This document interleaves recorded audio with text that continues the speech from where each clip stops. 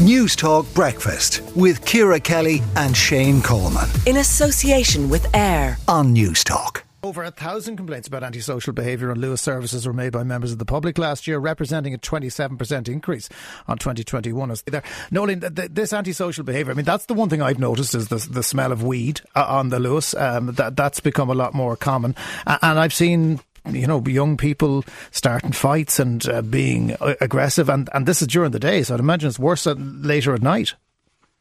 Yeah, I think you can go on the Luas at any stage in the day and you will experience antisocial behaviour. I think it's one of the unsafest forms of public transport. I think there's an issue with all public transport, but Luas in itself seems to have a particular issue. Obviously, it's one of the busiest forms of transport, and a lot of people use it going to work, coming home from work, going shopping, and it's just a disgrace what's happening on it, and we really need a public transport Garda service to actually deal with this antisocial behaviour. Is it down to the fact that if you get a bus, you have to pass by at least a bus driver to get onto the vehicle? I'm not saying that buses are immune to antisocial behaviour, but the Luas and the way it's configured, you just hop on, hop off. If you get caught for not paying a fare, that's well and good. But in the meantime, let's describe them as the gougers who cause the trouble. Just hop on when they feel like it. Yeah, I think there's a good element of that. Also, the buses are smaller, so if there is activity going on them, there's a chance that the bus driver will be aware and will intervene. A lot of the time they won't either for safety reasons. But the Luas is so big, you can just go between one carriage or another and hop on and off, as you said.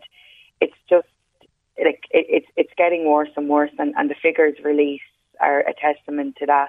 That's what people are experiencing that are using the Luas.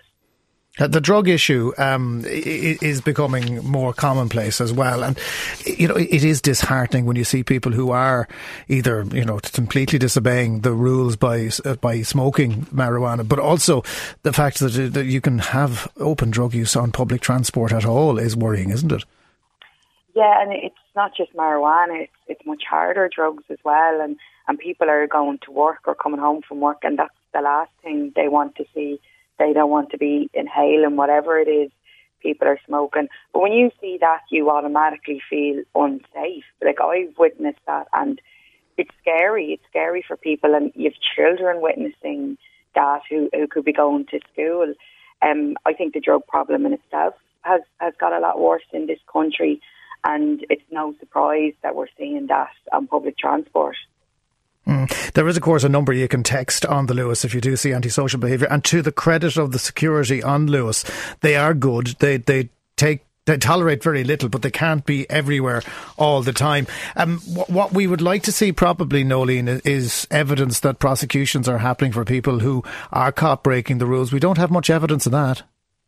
No, well, people are brought before the courts in this country, and the DPP just let them out again. The judges let them out. And like, there's people going around with hundreds of convictions that should be behind bars, and it's those people that are causing a lot of the issues in Dublin at the moment. OK, we'll leave it there for now. Councillor Noeleen Reilly, Independent Dublin City Councillor, thanks very much for joining us on Newstalk Breakfast. Yeah, something that definitely needs to be addressed, because as you said, Jonathan, you are a sitting duck if you're on a you can't move, you can't get off. You can't move, you can't get off. And you were absolutely right. I think the security staff on the Luas do a good job in very difficult circumstances, but as you say, they can't be everywhere at all times.